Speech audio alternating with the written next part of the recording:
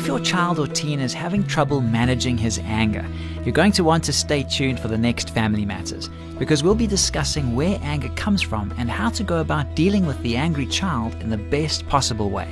Stick with us.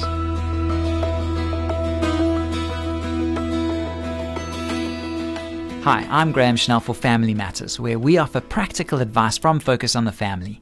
We received a great question from a mother whose son is having anger issues. She asks, how can I help my adolescent son deal with his anger? It's easy to tell that he is very angry about something, but I have a sense that he's trying desperately to squash his feelings and keep a lid on his emotions. Try as I might, I can't get him to talk about it. What should I do? You might begin by assuring him that there's nothing wrong with feeling angry, not as long as he handles his anger appropriately and doesn't let his feelings get the better of him. Many teens seem to think that anger itself is a sin. Some of them try to deny or suppress their emotions in an effort to be good. The problem is that denial can actually lead to more destructive expressions of anger. If this sounds like a description of your son, try talking to him about the benefits of anger and the valuable service it provides. You see, anger functions in much the same way as the gauges on your car's dashboard. Both signal that something is amiss on the inside and needs immediate attention. No one enjoys seeing the oil light come on, but if you choose to ignore it, or worse yet, disconnect it, the results will be disastrous. Similarly, if we pretend that anger isn't present, needs go unaddressed and more hurt follows.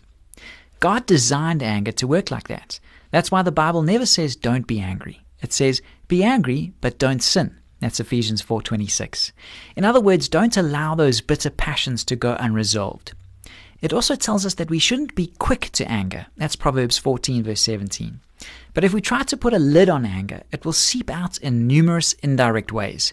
Negative attitudes, cutting words, depression, and a focus on death can all be expressions of denied anger. On a more physical level, actions like punching holes in walls, fighting, or setting fires may result from bottled up emotions. It would be a good idea to ask yourself if you have unwittingly communicated the idea that anger is a bad thing. If so, you can counteract this by sitting down with your son and discussing positive ways of acknowledging anger. If you find that you are the object of his frustration, be sure to set ground rules for the discussion. No profanity, name-calling, things like that. He probably won't get it right the first time, but with your support, he can develop skills for constructively channeling his anger. As you go through this process, keep in mind that anger is actually a secondary emotion. In other words, it's a combination of other emotions mixed together. Behind anger, there is always some kind of hurt, physical pain, disappointment, or sadness. And the catalyst, the thing that ignites the lethal mixture, is anxiety. While these factors never justify wrong or foolish behavior, getting to the root of the problem can help facilitate your conversation and prevent it from turning ugly. We'll give you some strategies for keeping your conversation as positive and constructive as possible. Try to aim your questions at the deeper issues. Don't patronize. Condescension often triggers defensiveness and anger. Make sure not to intimidate or manipulate. Don't attack your son's character or let him attack yours. Don't let anger serve as a smokescreen.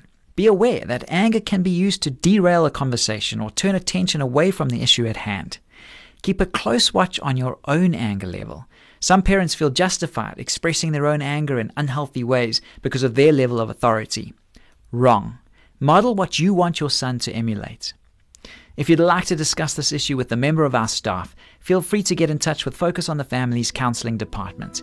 Our trained counselors would be more than happy to help in any way they can. Call 031 716 3300 or log on to safamily.co.za and scroll down to the counseling link. This program was produced by Focus on the Family. I'm Graham Schnell, inviting you to join us again for the next edition of Family Matters.